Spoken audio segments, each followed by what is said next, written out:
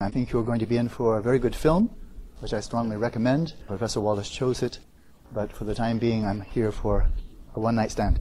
So I understand that the last lecture you heard from Professor Wallace was on the Four Noble Truths, and what's coming next week when Professor Wallace returns from a seminar she's participating in at Oxford University will be on Buddhist monasticism. So considering these two, how this lecture today is juxtaposed by what comes before and after, I thought it might be useful to speak about education in the traditional Buddhist context. But I'd like to relate these very strongly to the lecture you've heard last Thursday and the one you'll hear a week from today. So focusing on education, so I thought maybe I would give a title to the lecture I'm giving you today, and it is Education and the Pursuit of Happiness. Now most of what the comments that I'll make today will be pertaining directly to this course, an intro to Buddhism, but I live in the 21st century, as we all do, so I'd like to relate this to where we're living now. So in the Four Noble Truths you hear a lot about suffering, the reality of suffering, the source of suffering, what causes suffering, the possibility of being free of suffering, and then finally the way to get there. How do you find such freedom? So as Professor Wallace probably mentioned to you, this model, which is the framework, the structure, and the foundation of all of the Buddhist teachings and all the Buddhist teachings themselves and all of Buddhist tradition ever since then, is very clearly a therapeutic model. It's like going to a doctor. You have symptoms. You don't go to a doctor because you're so happy and healthy. You go there usually because you don't feel so good. So first of all, what are the symptoms? Reality of suffering. It's the doctor's job, maybe in collaboration with you, to figure out why are you suffering. If you're in good luck, the doctor will give you a good prognosis, say you can overcome the suffering, you can be free, and then he or she will tell you what you need to do. So it's not a religious agenda. It's an agenda that we all relate to because we are all prone to suffering. For whatever suffering we're experiencing, it stands to reason that there must be some reason for it. It's not just chaos or for no reason whatsoever. And then we raise the question, if we are suffering in any way, physically, psychologically, we don't like it, and so we might wonder, is it possible to be free? And if that is held out as a possibility, then the one lingering question, the overwhelmingly most important question is, what do we need to do? What's the way to such freedom? So I'd like to simply emphasize the point that this is not a religious agenda. That is, many Buddhists certainly are religious, but the framework here is not religious at all. I would just say it's existential. And that is, we as sentient beings, we as this particular species of human beings, we don't want to suffer. We all want to be free of it. And if there's some way to be free of it, we're already interested. Right? So you don't need to be persuaded to be interested in the fundamental issues. Now clearly the Buddha's diagnosis or analysis of these four is unique to Buddhism. But the questions being raised here, I think, must be relevant to all of us. And not only human beings, animals and so forth. They also suffer. There are reasons for their suffering and so on. So one might wonder, why all the emphasis on suffering? If we go to our Declaration of Independence for this country, came out in 1776, written primarily by Thomas Jefferson, we see that the founders of our country told us that we have inalienable rights bestowed upon us by the Creator for life, liberty, and the pursuit of happiness. I got curious about that just this afternoon. Life, liberty, okay, we'll kind of gloss over that for the time being, but the pursuit of happiness. This clearly is germane to the Four Noble Truths. If you want to be free of suffering, that has to do also with the flip side of the coin. You want to be free of suffering, but you'd like to have also not just be bored to death, but to find some happiness. So I got curious, what was Thomas Jefferson referring to when he said the pursuit of happiness? Was he talking about an emotion, a feeling? What was he talking about? So I checked it out, and it's pretty straightforward. Back in 1776, when they spoke of the pursuit of happiness, they were really referring to three things. And again, I think this is irrelevant. You decide. But I think it's as relevant to us now in 2017 as it was 1776. The pursuit of happiness. What are we talking about here? And it's pursuit of three things. As they understood it, the authors of the Declaration of Independence refers to three things. First of all, prosperity. We are guaranteed the right, the God-given right, to pursue prosperity. And I think we ought all agree it's more agreeable to be prosperous than to be impoverished. So that sounds good. That's the first part, though. It's sheer prosperity. You have the stuff you need. And then secondly, thriving. Thriving. I thought about that, so here's an interpretation. Not a very deep one, but I think it's probably what they're getting at, especially when we see what the third point is. The second one's thriving. If somebody asks you how you're doing, and you say, I'm thriving, to me that implies you're probably in good health. If you're seriously ill, right, in any way, psychologically, you're bipolar, you're schizophrenic and so forth, you wouldn't say, yes, I'm schizophrenic, but I'm thriving. Nobody would say that, right? So thriving has to do with your health, physical health, psychological health, right? And so if we ask yourself, any of us ask ourselves right now, if you had to choose between either being wonderfully prosperous, I mean flat out filthy rich, but in terrible health, or in wonderful health, but only a very modest financial means, would anybody in his right mind choose to be filthy rich, but terribly ill? It would be crazy. So I won't even ask, right? So 2 out of 3. Does it get interesting? So prosperity, that's good. There's nothing wrong with being prosperous. Although I have to say, here's a little footnote, it does concern me when I read in the news just recently that the top 8 wealthiest people on the planet own as much as the poor 3.5 billion people. There's something, I think, morally wrong with that. But moving right along. Prosperity, thriving. The third one's the most interesting to my mind, because I think we're going from outer to inner. Prosperity is just how much money do you have? What are your assets? What's your property? Straightforward. Thriving, in terms of your physical and psychological health, a bit subtler. Money can't buy it. Steve Jobs died of pancreatic cancer. It didn't matter whether he had billions or only $5 in the bank. If you're dying of pancreatic cancer, how much wealth you have is kind of irrelevant. Right? Clear.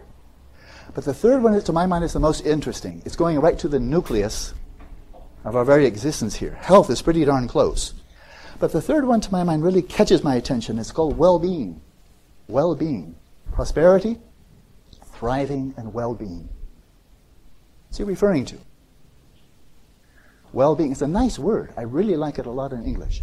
How are you? How is your being? How is your presence in the world? How are you? And if you say, I am well, I'm experiencing well-being, that sounds really good to me. Sounds really good. Something to aspire for, something to pursue. Well-being. Now, when we look in Greek antiquity, I'm going to be going around the map a little bit. Back to Plato, to Socrates, Aristotle.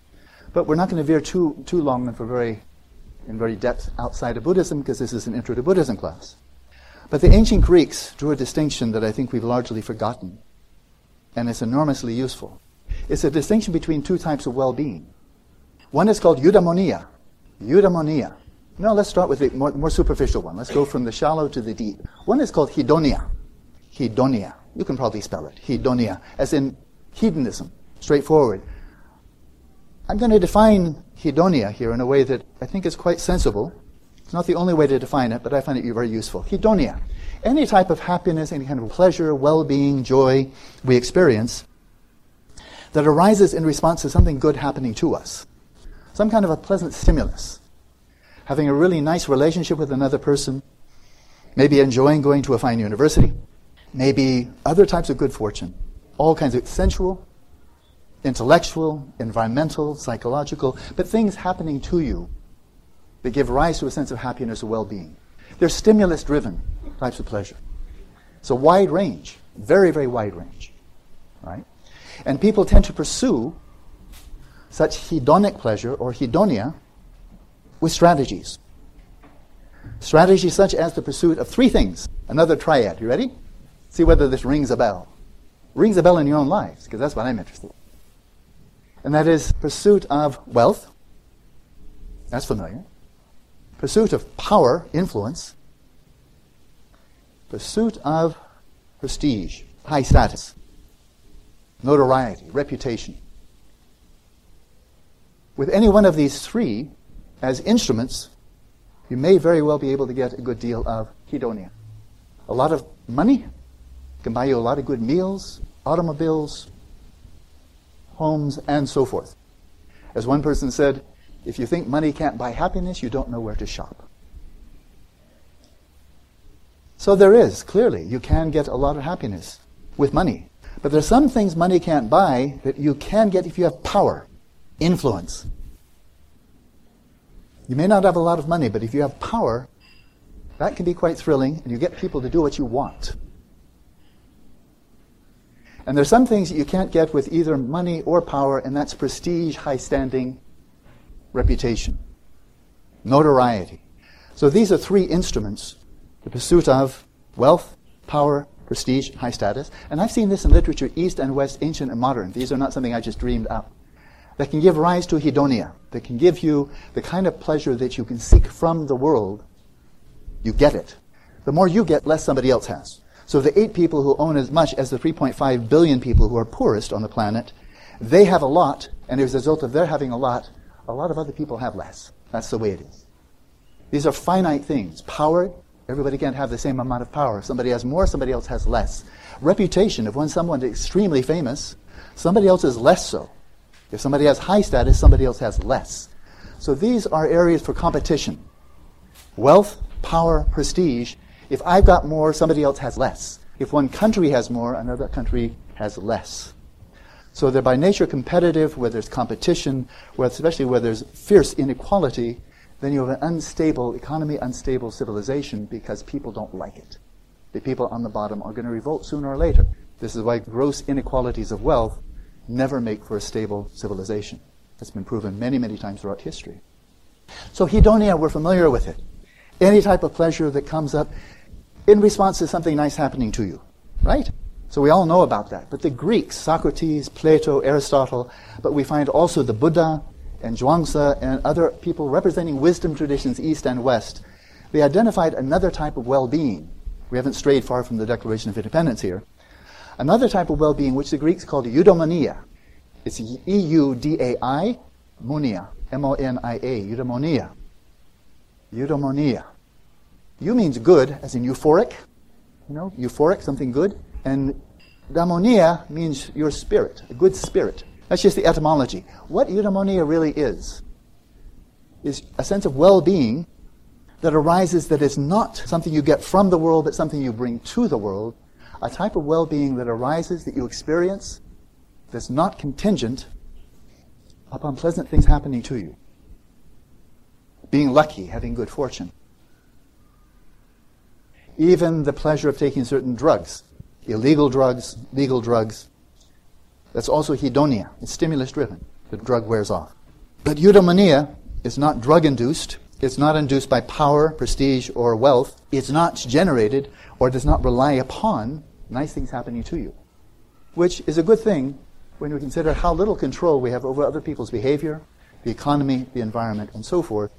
If we vest all of our interests in the pursuit of hedonia, you may as well get used to being anxious and maybe depressed.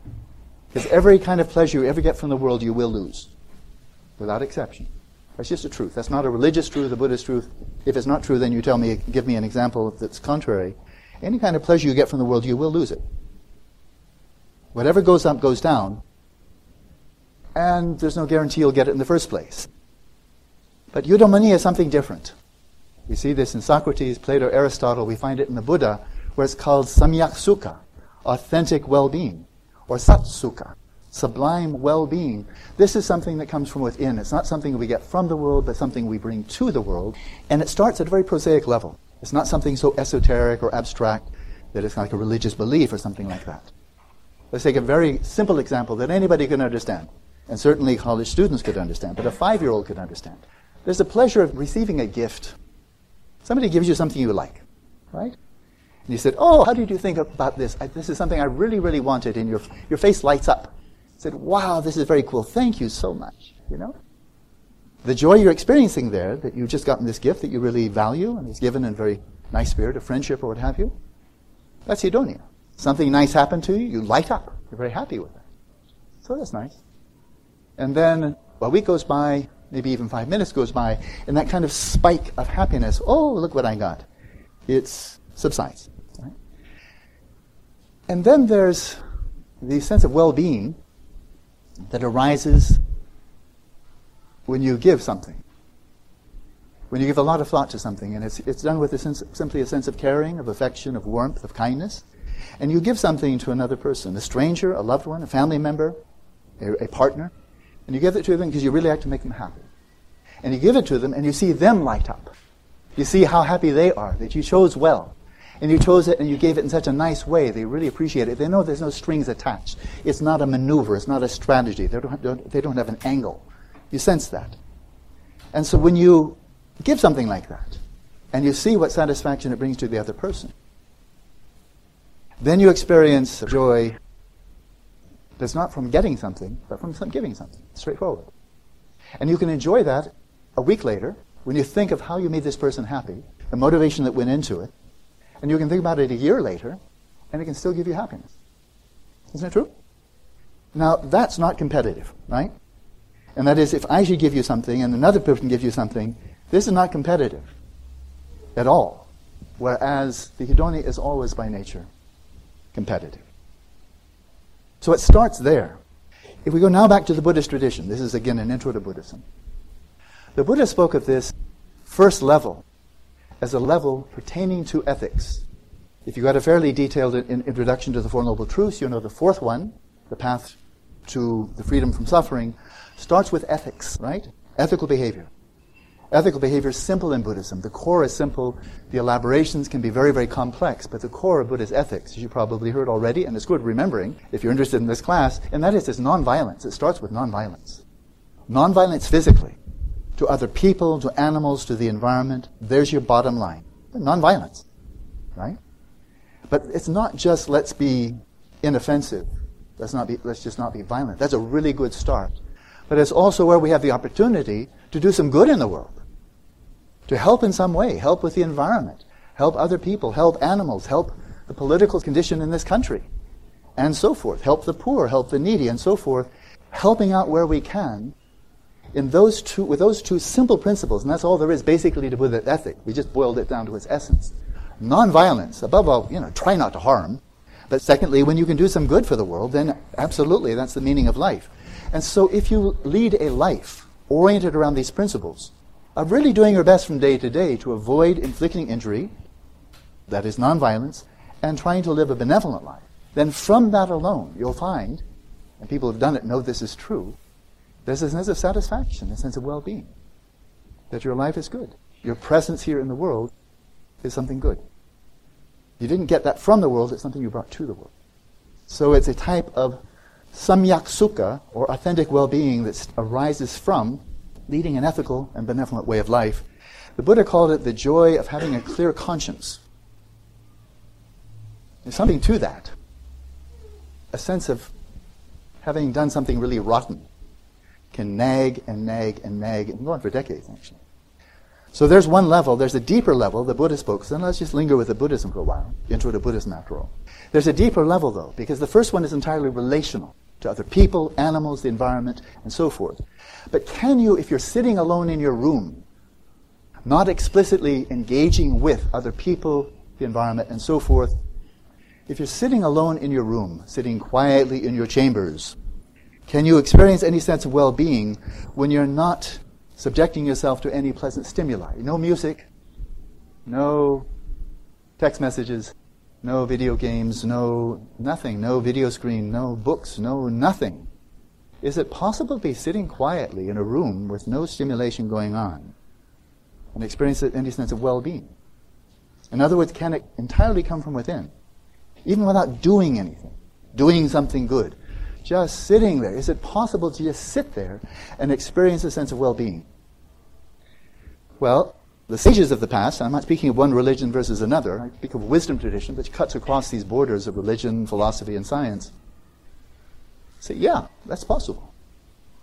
Doesn't come naturally. In fact, a scientific study was done just a couple of years ago. I remember it very vividly. I wasn't there, but I read about it. And it was taking a group of, I think it was American men and women, middle-aged, whatever, and they were put in a room for 15 minutes by themselves with nothing there. A chair, no stimulation at all. But it wasn't cold, it wasn't hot, they weren't hungry, they weren't thirsty. They're just sitting in a room by themselves, right? With nothing going on for 15 minutes. But there was one thing they could do if they chose. And that was they had a little gizmo to the right of them, or left, whatever. They could give themselves an electric shock, like sticking your finger in a socket. Those are your only two options. Either just sit there, not a lethal shock, but, like, the kind of shock you don't like, like, those are your two choices. 15 minutes, you can either just sit there for a while or you can start giving yourself shocks. Any idea what happened?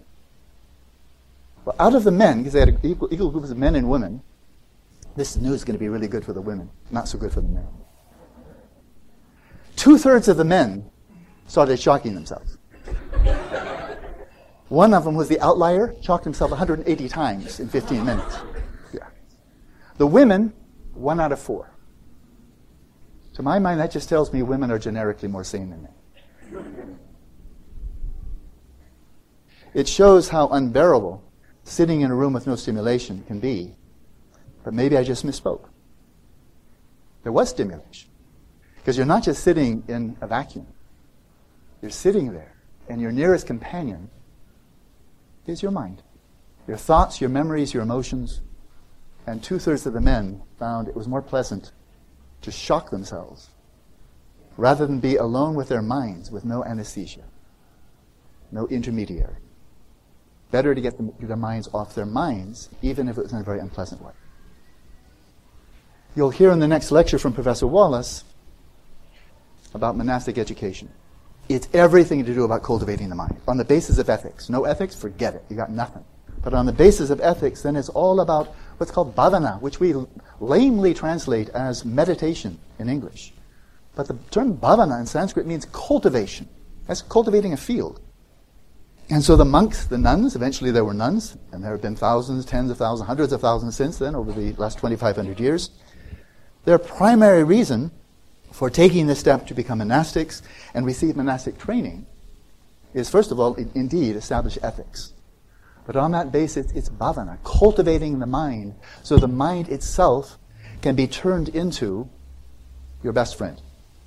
One American author, she lives up in San Francisco, made an interesting comment. She said, "My mind is like a bad neighborhood. I try not to go there alone." She's referring to an untrained mind where it's unbearable to sit for 15 minutes in a room with your closest companion being your mind, and the mind is mugging you. If you haven't experienced that, you will. It's only a matter of time before on occasion you may find your own mind unbearable. And you'd rather be shocked than to have to be there with no medication, no mediation, no anesthesia between you and your mind. So a deeper level of eudaimonia, or authentic well-being, comes from cultivating the mind, such that when you're alone in solitude, your mind itself is a wellspring of well-being. There's a friend of mine, been a monk for many, many years now, decades. Several years back, he went off into solitude in a little cabin up in the Himalayas. He's a Western monk. And for 9 months, he was in total solitude. Now, he's a very well-trained monk, very knowledgeable, but well-trained. And he came out of that, and he was asked, what was it like being in total solitude for 9 months? And he said, and I quote him, "It was like a river of gold." Like a river of gold. Now, convicts who have committed very serious crimes, who are incarcerated, if they misbehave in the prison, in our country, where we're not yet legalizing torture, again, about the worst thing that can happen to you in a prison is solitary confinement, right? Really nasty. You put in an 8x8 cell. It's not too cold, not too hot. You get enough food. You can go to the bathroom. But that's it. No television, no inmates, no reading matter. You just get to sit there in a cell 8x8 for a month. What do you think if somebody just trotted you off into a cell for a month? Do you think you'd find it enjoyable? Inmates generally find that's the worst form of punishment, and they'll do almost anything not to have that happen. Buddhist monks will go into a cell for not a month, but a year, 2 years, 5 years, 10 years. Similar cell. I mean, it's called a monastic cell, it's called a prison cell. A cell is a cell. But a Buddhist monk or nun or Christians or Hindu or Taoist, having cultivated the mind, they find such solitude with their training, in which while in solitude they continue to cultivate their mind. Many have described it in the words similar to a river of gold. Samyak Sukha, pursuit of authentic well-being. There's something even deeper than that. Deeper than psychological well-being, where you're no longer reliant upon, no longer dependent upon, or addicted to stimulation or even doing things to make you happy. You can be separated from all stimulation, and even simplify your life temporarily into a state of profound not doing, and you may tap into a sense of well-being that is greater than anything you've experienced before. That's not hypothetical. That's empirical. It's a known fact. But is there anything deeper than that? And I find this in Hinduism, in Christianity, in Buddhism. My studies at Stanford, where I did my doctorate, was in comparative religion, specifically comparative contemplative practice, by looking into different traditions, looking for common ground where it might be relevant. And this sequence of ethics and then cultivating the mind and then going deeper than that to a type of well-being that arises from wisdom, from knowing in a very deep way the nature of reality, knowing who we are in a very deep way. And that is said to be the deepest form of well-being. It's beyond psychological well-being. It's existential knowing, a type of knowing itself that gives rise to a sense of well-being. It's rooted in reality itself. This is not a religious thing and not philosophical, not scientific. That is, it's not one or the other. I would say just true. That's not promoting any religion or any philosophy. It's just something that's been found to be true. It's actually very good news. So the pursuit of well-being, in my interpretation of Thomas Jefferson's words, that we have the right, whether granted by the government, granted by the God, that's your call, but the right to pursue prosperity, we should have that right. Maybe we won't get it. It depends on many factors beyond our control. But we should have the right to try. We shouldn't be slaves. We shouldn't be indentured servants. We should have the right to try to be healthy. Physically, psychologically, we should have a right to pursue that. Well, maybe we won't succeed. Not everybody does. But we should have that right to have sufficient insurance, health insurance, medical care when we need it. That should be a right. It's part of our Constitution, at least part of the Declaration of Independence. And then finally, this deepest one, well-being. Well-being. I've unpacked this a little bit. This is the flip side of the Four Noble Truths, which is about suffering, identifying full bandwidth of suffering, identifying what truly makes us suffer. As there are two types of happiness. And again, nothing that I'm saying here is just based on authority or kind of some religious belief. Everything I'm saying here, you should be able to test with your own experience. If it's false, you should know it's false. Right? So it seems quite clear to me, because I know it to be true from my experience, that I've experienced many types of pleasure that depend on things beyond my control. Spouse, family, job, home, health, and so forth. I can't control my health. I can simply try to influence it. So hedonia, I mean, we all have experience. Even if you're a 5-year-old, you've had experience of hedonia. But I think you probably, all of you, have experienced, regardless of your worldviews, religious, not religious, and so on, I think you've all experienced eudaimonia. You may or may not have known the term. But I can just ask you.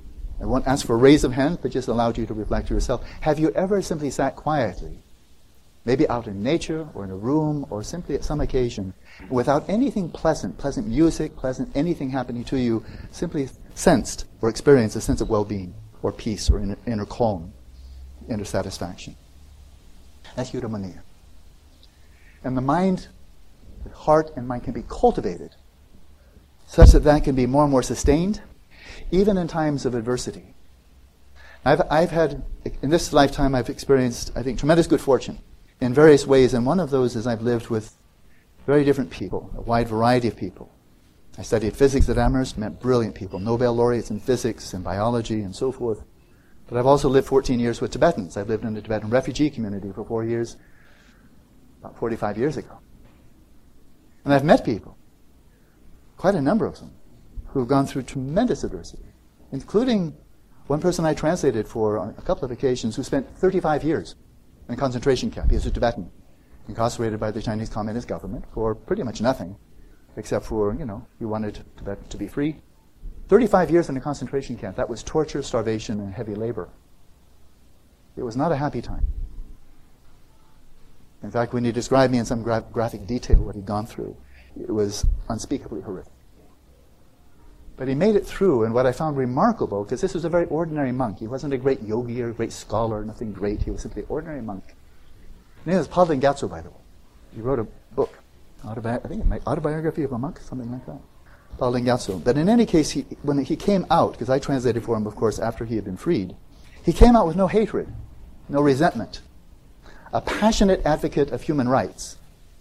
But I never saw a glimmer of any hatred or resentment towards the people who incarcerated him for no good cause for 35 years. But beyond that, I've also known some quite extraordinary Tibetan lamas or teachers, contemplatives. I've been doing this for about 46 years now. I met a lot of people. And two of them spring to mind. One was in a concentration camp for 20 years, another one for 18 years. Now these were really contemplatives. These were monks. They are monks. One of them is still living, the other one just passed away last year. Both of them are my teachers. And they turned concentration camp experience, that's starvation, torture, and heavy, heavy labor, for 18 years, 20 years. They turned that into their own spiritual practice. They learned how to meditate in a concentration camp. They transformed that into a meditation retreat.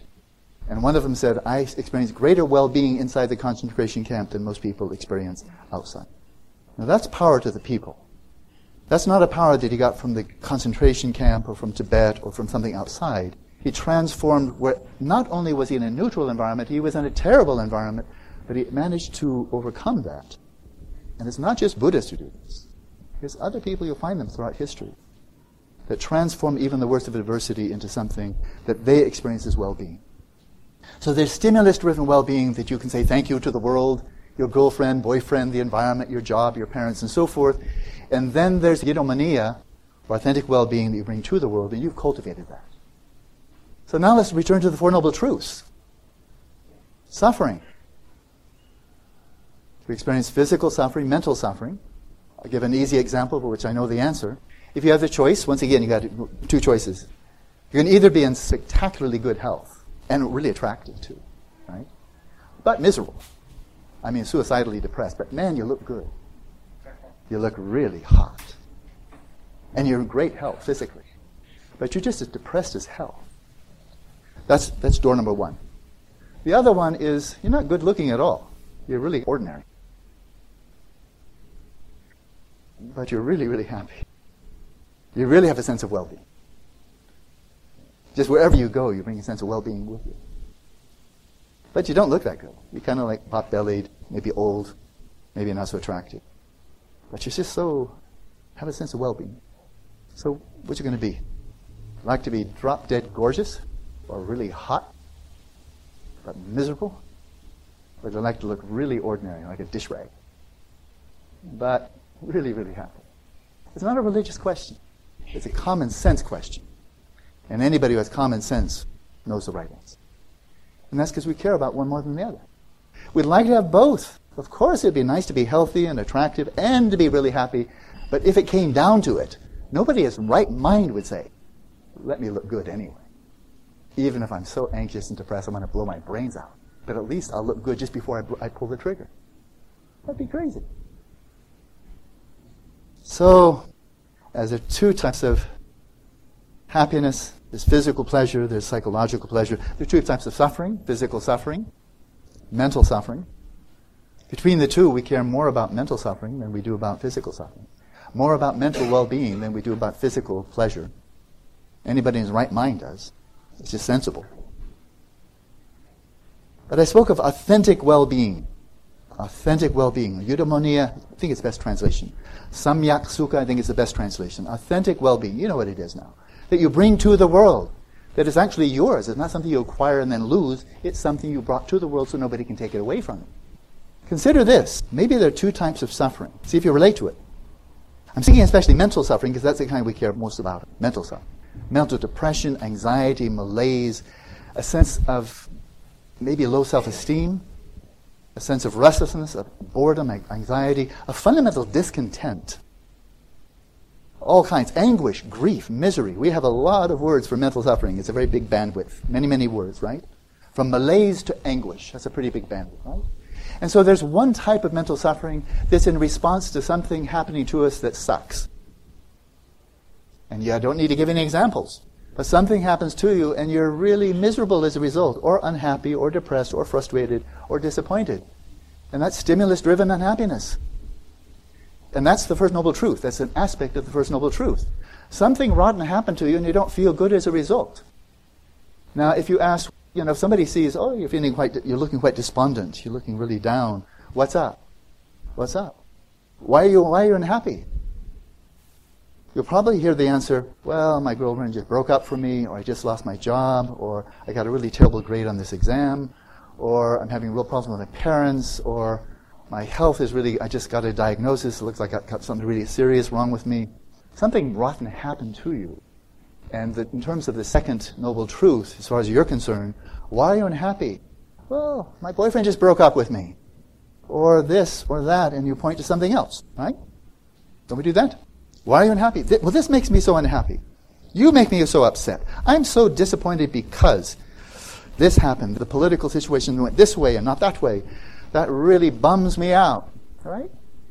And so in a way, in our own prognosis here, why are you unhappy? We point the finger outwards and say, this is why I'm not happy. And can you see the way that you might be free? Well, yeah, if the political situation changes, or my boyfriend or girlfriend comes back to me, or I do better on the basic exam, fill in the blanks, and then you can figure out if there's some strategy to get what you want. So by and large, when we think about being unhappy, my sense, maybe I'm wrong, you decide, we're unhappy because something made us unhappy. Something triggered. But I've given this some thought, because I care about unhappiness, like we all do. And I've asked this because I do a lot of public lecturing all over the world. And I've asked this question in many, many contexts, university contexts and so forth and so on. Could anything, here's the question, try it on for size. Is it possible for anything to happen in the world, anything at all, in the world out there, that couldn't possibly make somebody unhappy? Is there anything that having happened, there's no way that couldn't trigger unhappiness in someone? I've asked that question many times, and nobody's ever been able to give me an instance of anything that couldn't make somebody unhappy. So if you come up with it, you have your TAs. You can raise that in your TA section. But not anything. Which means, in principle, if this is true, anything could make you unhappy. Everything could make you unhappy. And our control individually or collectively over what happens to us in terms of the surrounding environment, planet Earth, etc., is marginal. In other words, we're just simply prey. Extremely vulnerable to anything that makes us unhappy. But I just mentioned two people who were in concentration camp for 18 years, and while they're in concentration camp, they experienced a high level of well-being. What's up with that? When it comes to the three strategies for finding pleasure, you remember? Wealth, power, prestige. This should be a really easy question. Can you think of anybody who's fabulously wealthy but miserable? Easy, right? Anybody who's very, very famous but suicidal? Easy. Anybody who's very powerful but miserable? Easy. How about all three? Why not?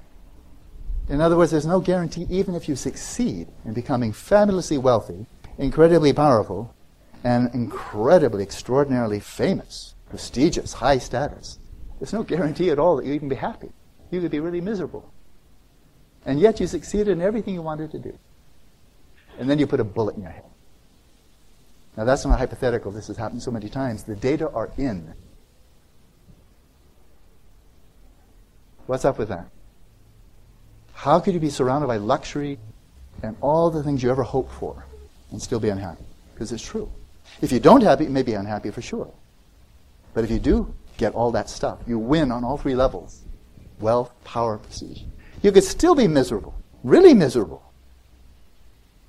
This raises, to my mind, another type of unhappiness. Authentic unhappiness. And this is the type of sense of discontent. I think it's the best word. Discontent, a restlessness, almost an existential dissatisfaction. A feeling of wanting something more that's not a result of something bad happening to you. It's the first noble truth. When we cut deep, everybody feels unhappy. At least most people do. They get ill, relationships break up, they lose financial security, and so forth and so on. But when everything's fine, or everything could be fantastic externally, and you still feel discontent, dissatisfied, maybe depressed, feeling ill at ease, that's interesting. The other one's not so interesting. Get a new boyfriend, get a new girlfriend, it'll get over it, time heals all wounds. But when there's no wound, and you're still feeling discontent. That's interesting. What's the cause of that? When there's nothing happening to you, you can point the finger in any direction, and maybe all the stuff around you, even a loving spouse, happy family, and so forth, and you're still unhappy. What's the cause of that? In our society, as I've been living here for a while, if you experience that type of discontent or depression, somebody is probably going to tell you, go to a shrink. And the shrink will listen to you about everything in your life may be really fine. A really good partner or a family, spouse, financial, and everything's fine, and you're still unhappy. What do you think the shrink would tell you? What do you think the shrink would prescribe for you? Any guesses? Xanax might be a good idea. That's for general anxiety disorder. Or we have now dozens of antidepressants. There's something wrong with you. Why don't we shoot the messenger? Why don't we stifle the symptom? Because you shouldn't be having that symptom. You should be happy. You should be content. You should be just enjoying your life because everything around you is going well. They're probably going to prescribe a drug for you that's going to suppress, they like to say manage, what they mean is suppress the symptom. They're going to send you into a stupor. And from the Buddhist perspective, you say, oh, but that's just where it got interesting. And then they shoot the messenger. Because this is a type of unhappiness that if you can tackle that one, meet that one face on, and recognize what's the source of this, you're in pure gold. Now I have a real chance for real transformation, finding well-being on a deep level. If you tap into the causes of authentic unhappiness, identify them, and expunge them, in so doing, you're tapping into genuine well-being. That's the deal. Everything I'm saying here, just see whether it's true or not. Maybe I'm just full of nonsense. But that's for you to decide. But we are tapping into the real gist of what calls in the Buddhist tradition the Four Noble Truths. So I said this was going to be about education and the pursuit of happiness. I've covered the pursuit of happiness.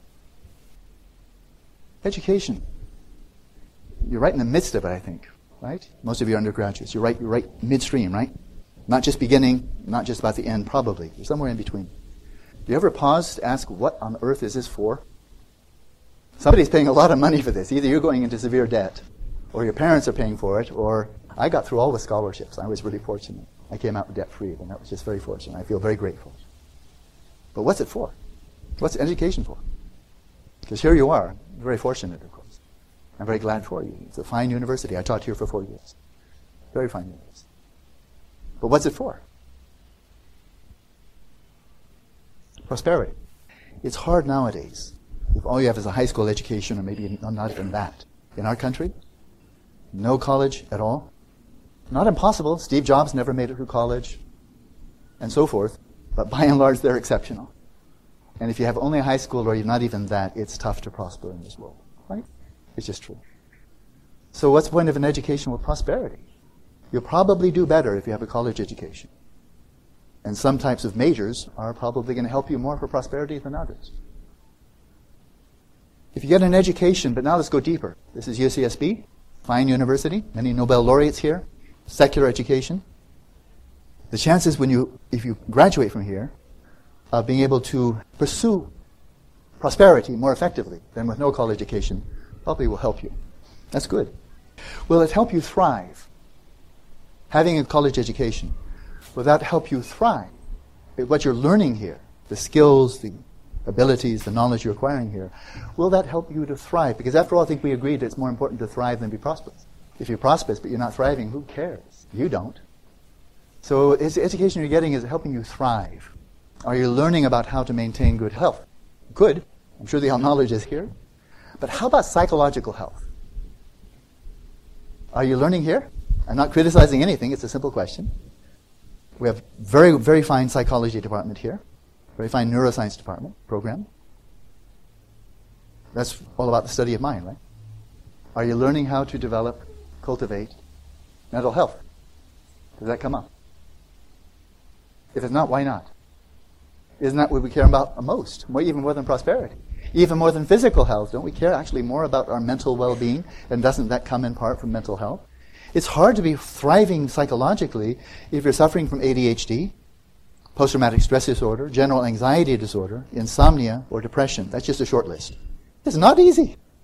It's not easy. And these psychological problems I just cited, just a list of 5, they're endemic, and they're growing. The rate of depression since I was born, 1950, has gone up 10 times. We've learned so much more about the mind and the brain. We have so many more drugs, and depression's going through the ceiling. And it's going to be, just in a matter of years, the most debilitating disease on the planet is depression. So humanity is getting more and more educated. Prosperity, in many respects, some respects, is getting better. And so is mental disease. Something wrong. Something missing, perhaps. But not entirely. You have a very good athletics program here. You want to learn about diet and so forth. You learn it. And of course, you have healthcare here. You have hospitals. We have excellent healthcare program here or facilities here in Santa Barbara. It's a wonderful community. But let's go to well-being. Well-being. Education and well-being. We're going deep now, right? Well-being. We learn in modern education system, including universities, graduate work and so forth, we learn about how to cultivate a way of life that is truly ethical, that is truly nonviolent and benevolent. Everybody knows it's a good idea, but how do you do it? Right? There's level 1, right? Foundational, most primitive, most elementary. Do we learn in our modern education system how to cultivate a sense of well-being that comes from the mind, not through interrelationship, through environment, people, and so forth, but you can sit quietly in a room and really flourish? Are there courses in that? And if not, why not? You don't have to believe something. You don't have to believe in God or karma or anything else. I mean, just cultivate your mind. And then the deepest one, a sense of well-being that arises by knowing reality as it is. What aspects of reality? So, I've been fortunate to have a lot of Western education. Undergraduate at Amherst College, it's marvelous. Studied physics, philosophy of science, mathematics, Sanskrit. And then 6 years of graduate work at Stanford. I truly feel deeply grateful, especially since I got it all for free. But really, I cherish the education I got in these 2 fine institutions. And I enjoyed the 4 years I taught here. I found it very enriching. So I care a lot about education. I continue to try to educate myself. That's kind of the idea. You keep on cultivating until you're dead. Not yet for me. What's education for? Prosperity? Thriving? Well-being? Who's attending to the well-being part? Where does that come up? I've had a lot of interest for quite a number of years now in the history of our own civilization here. And science. I was trained in physics as an undergraduate a long time ago, trained in biology, have a great admiration for science. I've been involved in a number of scientific research projects, co-written a number of scientific papers published in peer-reviewed journals on scientific studies of meditation and so forth. So I appreciate, I think I understand science to some extent, have a great admiration for it.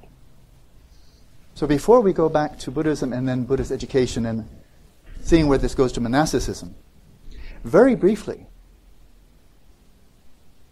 the history of education, especially since the rise of modernity, Galileo, Descartes, scientific revolution, the so-called Enlightenment in philosophy in Europe, European civilization.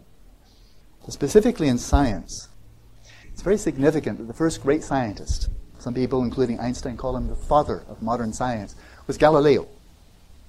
Very interesting guy. I've studied him quite a bit. Very interesting guy. As a youth, he was trained as a contemplative. He's a very devout Christian. And as a youth, he was trained in a contemplative monastery not too far from Florence, only about half an hour, 45 minutes by car. He loved it. Trained as a contemplative, sitting in a cell and engaging in Christian contemplation. He loved it. He wanted to stay. Galileo just wanted to become a Christian monk, become a contemplative for the rest of his life. There was a problem. Some of you might resonate with it. His dad wouldn't pay for it. Somebody had to pay for it. His dad said, nah, get a job. Become a doctor. So he had to leave the monastery, went off to the University of Pisa, started studying medicine, hated it. But he found he had a knack for another discipline. It was called mathematics. So he got his degree in mathematics. And the rest is history. As a very devout Christian, he turned his yearning to know reality. I'll put it very specifically, because he said it. He was a Christian, a very devout Christian, a contemplative. And he wanted to know the mind of God as a Christian. Noble aspiration. He wanted to know the highest truth. So he had this deep spiritual, contemplative, mystical aspiration to know the mind of God, but his dad wouldn't pay for it, right? So he had to go to university. He went to mathematics. And he got really interested. He said, well, I can't stay in the monastery and try to fathom the mind of God by going within, so I'm going to go without, direct my attention outwards to the stars, the planets, the sun and the moon, to terrestrial phenomena like dropping balls off the Tower of Pisa. His strategy was that I want to understand the mind of the Creator indirectly by understanding the creation. Understand the clock, to have insight into the clockmaker's mind. So for him, science was actually a very deeply Christian endeavor. To be able to view reality from God's own perspective. It's called the God's eye view. Nowadays it's called an objective view of reality. But most important here, that when I even mention him in this Intro to Buddhism course, is that he directed his attention outwards, to the physical, the objective, and the quantifiable. He discovered the craters on the moon, the moons around Jupiter, sunspots, phases of Venus. He discovered that a heavy ball falls no faster than a light ball dropped off the Tower of Pisa. He found that balls rolling down a ramp accelerate, they don't go at constant velocity. These are all revolutionary insights. That was contrary to mainstream intelligentsia, mainstream academia. So look out for mainstream academia. They're wrong again and again and again, including right now. They just don't know where. But he started the scientific revolution by looking outwards. 1609 was when he published The Starry Messenger. His observations of what he found, what he discovered, first person in history, made one discovery after another by observing outwardly with great precision, telescope and so forth. What I find remarkable is, from the beginnings of modern science in the late 16th century, it was 300 years before the science of the mind even began. Philosophers were thinking about it. Theologians would ponder the soul. But scientists overlooked the scientific study of the mind for 300 years. Always focusing on the objective, the physical, the quantifiable.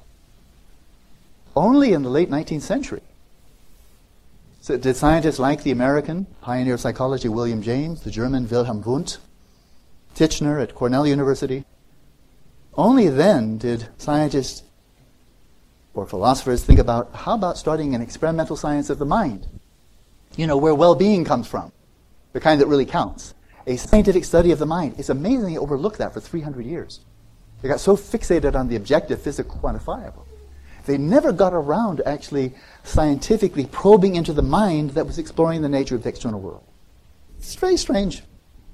To my mind, very strange. William James, who's one of my intellectual heroes, said, look, we should treat the mind like anything else. If you want to understand it, look at it. That's how Galileo came up with proof that the earth goes around the sun and not vice versa. Copernicus gave a good possibility, but never proved anything. Galileo proved it. Darwin observed carefully for 2,500 years biological organisms around the world.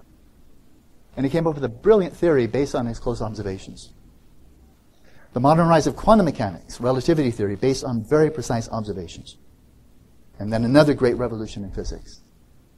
The science of the mind abandoned that principle of observing that which you're trying to understand. They abandoned it completely.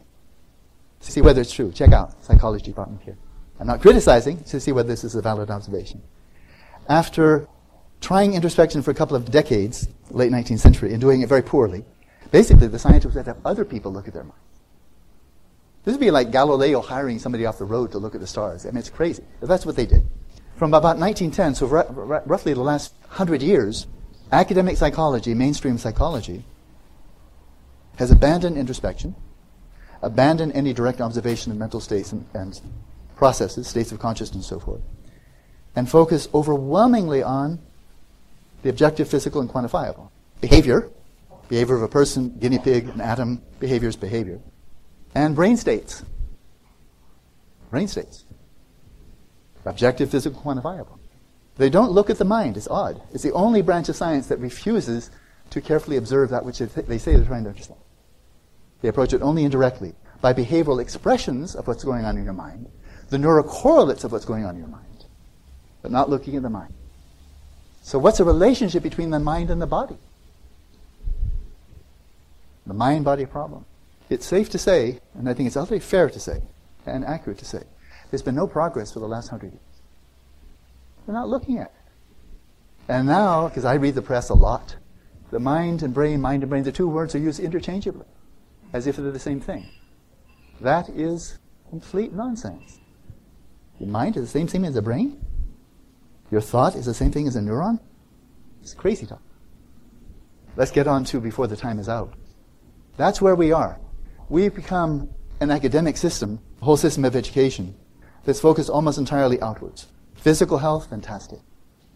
Athletic program here, outstanding. Knowledge of all fields of knowledge pertaining to the external world, first rate. You have a course on eudaimonia, a course on cultivating mental well-being, a course on cultivating ethics. I'm not talking religious ethics, just being ethical, because civilization can't do without it. We've overlooked these. We've overlooked the inner. We become a civilization that's looking outwards, like a deer staring into the headlights, and overlooking the fact that there's something called the inner life that is actually the source of suffering and the source of happiness. We're an anomaly. We're an anomaly, a very strange anomaly. And we're now dominating the entire planet.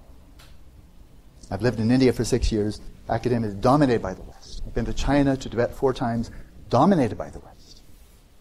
I've lived all over the place. Eurocentric civilization is now pretty much pervasive. Not so 1,500 years ago. So now we step into, for the last 10 minutes or so, another system of education.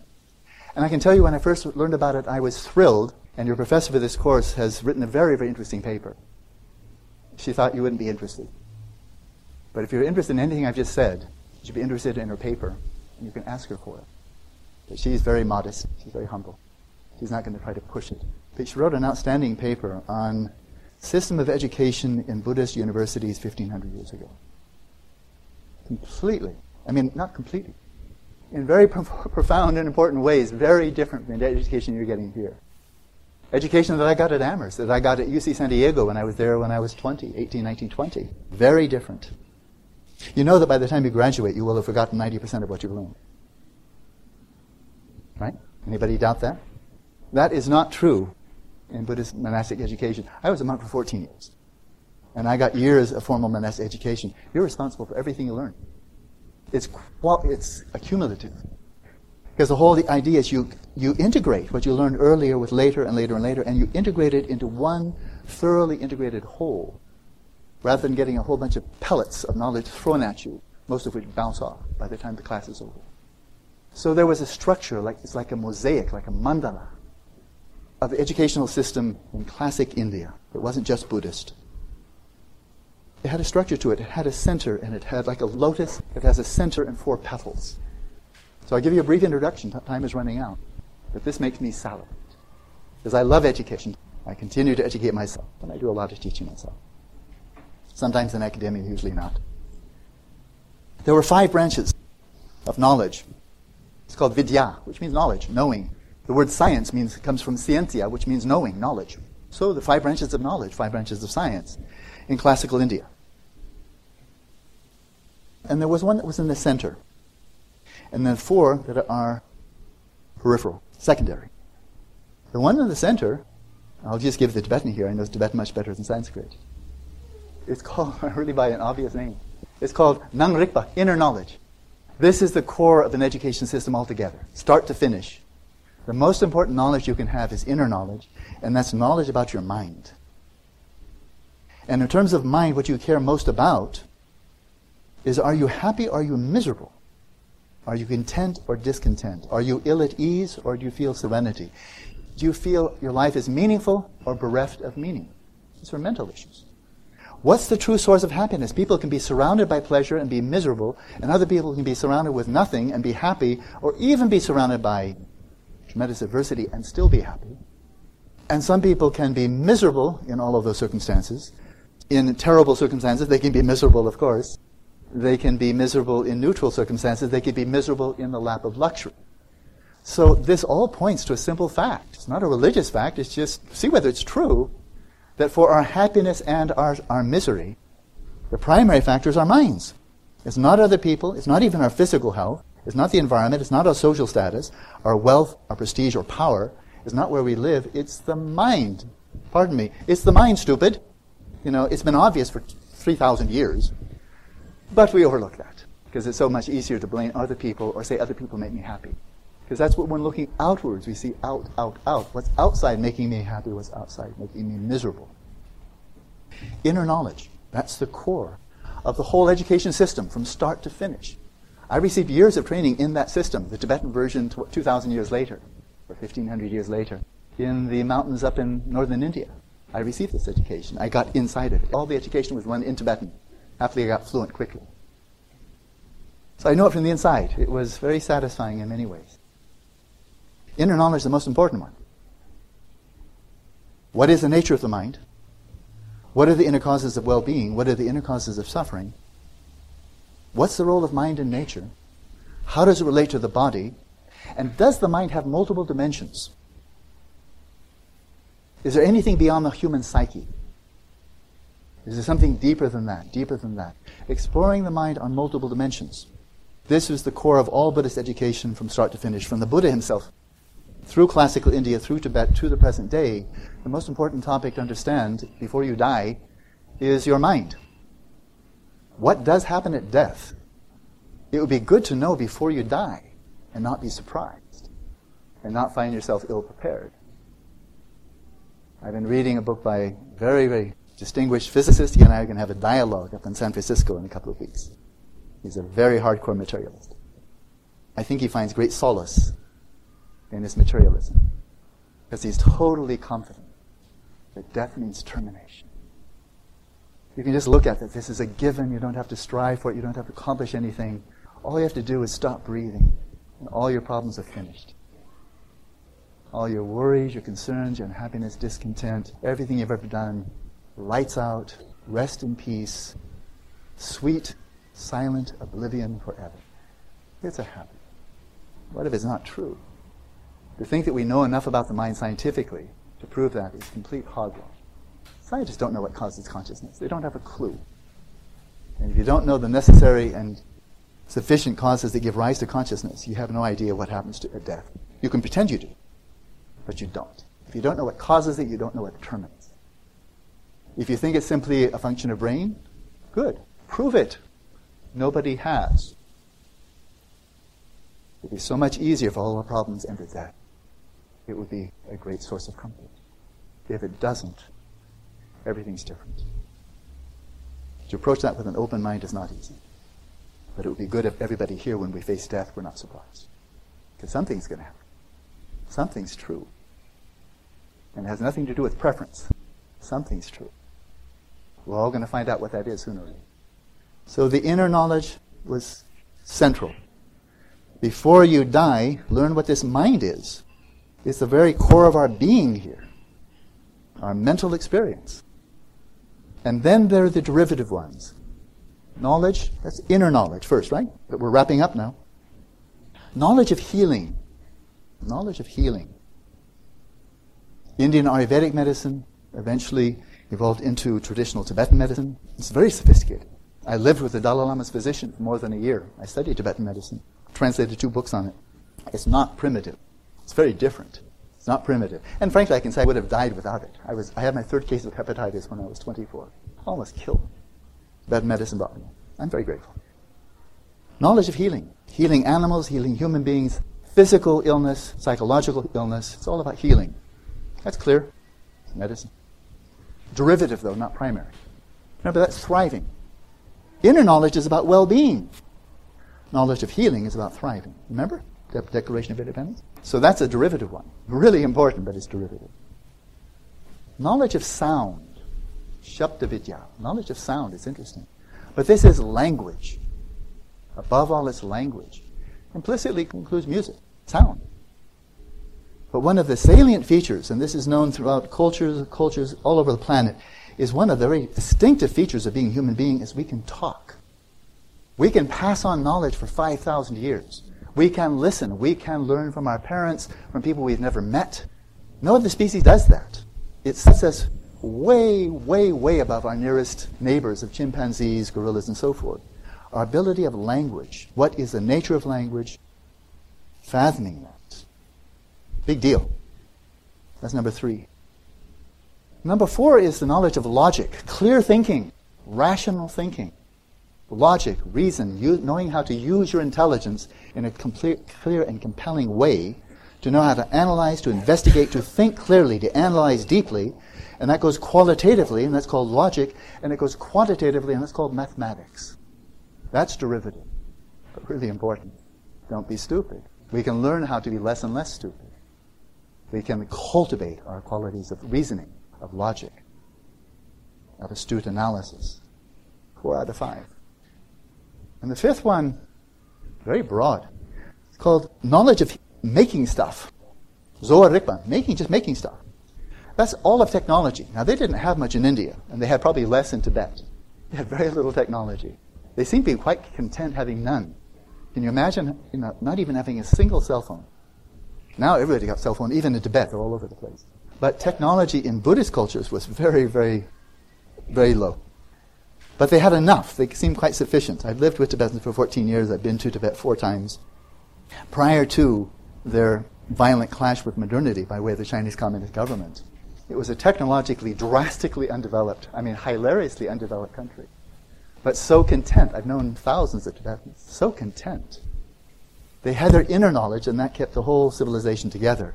But they didn't denigrate the knowledge of making stuff, like bridges and roads, all types of technology. Tibetans love technology. If you hang out with Tibetans nowadays, they've all got their cell phones, their laptops. They love technology. Why not? It's very cool technology. But it's also art. It's interesting. But making statues, paintings, sculpture, and so forth, that's also knowledge of making stuff. So they didn't put technology and art in 2 different categories. Art should be useful, have a purpose and a meaning, and technology should be artistic. Beautiful, why not? Knowledge of making stuff. So those 4 are the derivative. Of healing, knowledge of language, of sound, knowledge of reasoning, logic, clear thinking, and knowledge of making stuff. All of those are very useful for hedonia, for thriving, for prosperity. But it's the inner knowledge that gives rise to well-being. And that was central. So time is up. I'll end on one note. It looks to me like modern education has lost its heart. Because where's the inner? Where is the science of well-being? But it's in our own culture. We don't have to become Buddhist or Hindu, or you don't have to follow religion. It's in our own culture. And that's what men and women in ancient India and today, that's why they become monks or nuns. Their most meaningful motivation was to focus still pointedly on the most important, well-being in inner knowledge. And that's what Professor Wallace will talk about in a week. Have a good day. Good night.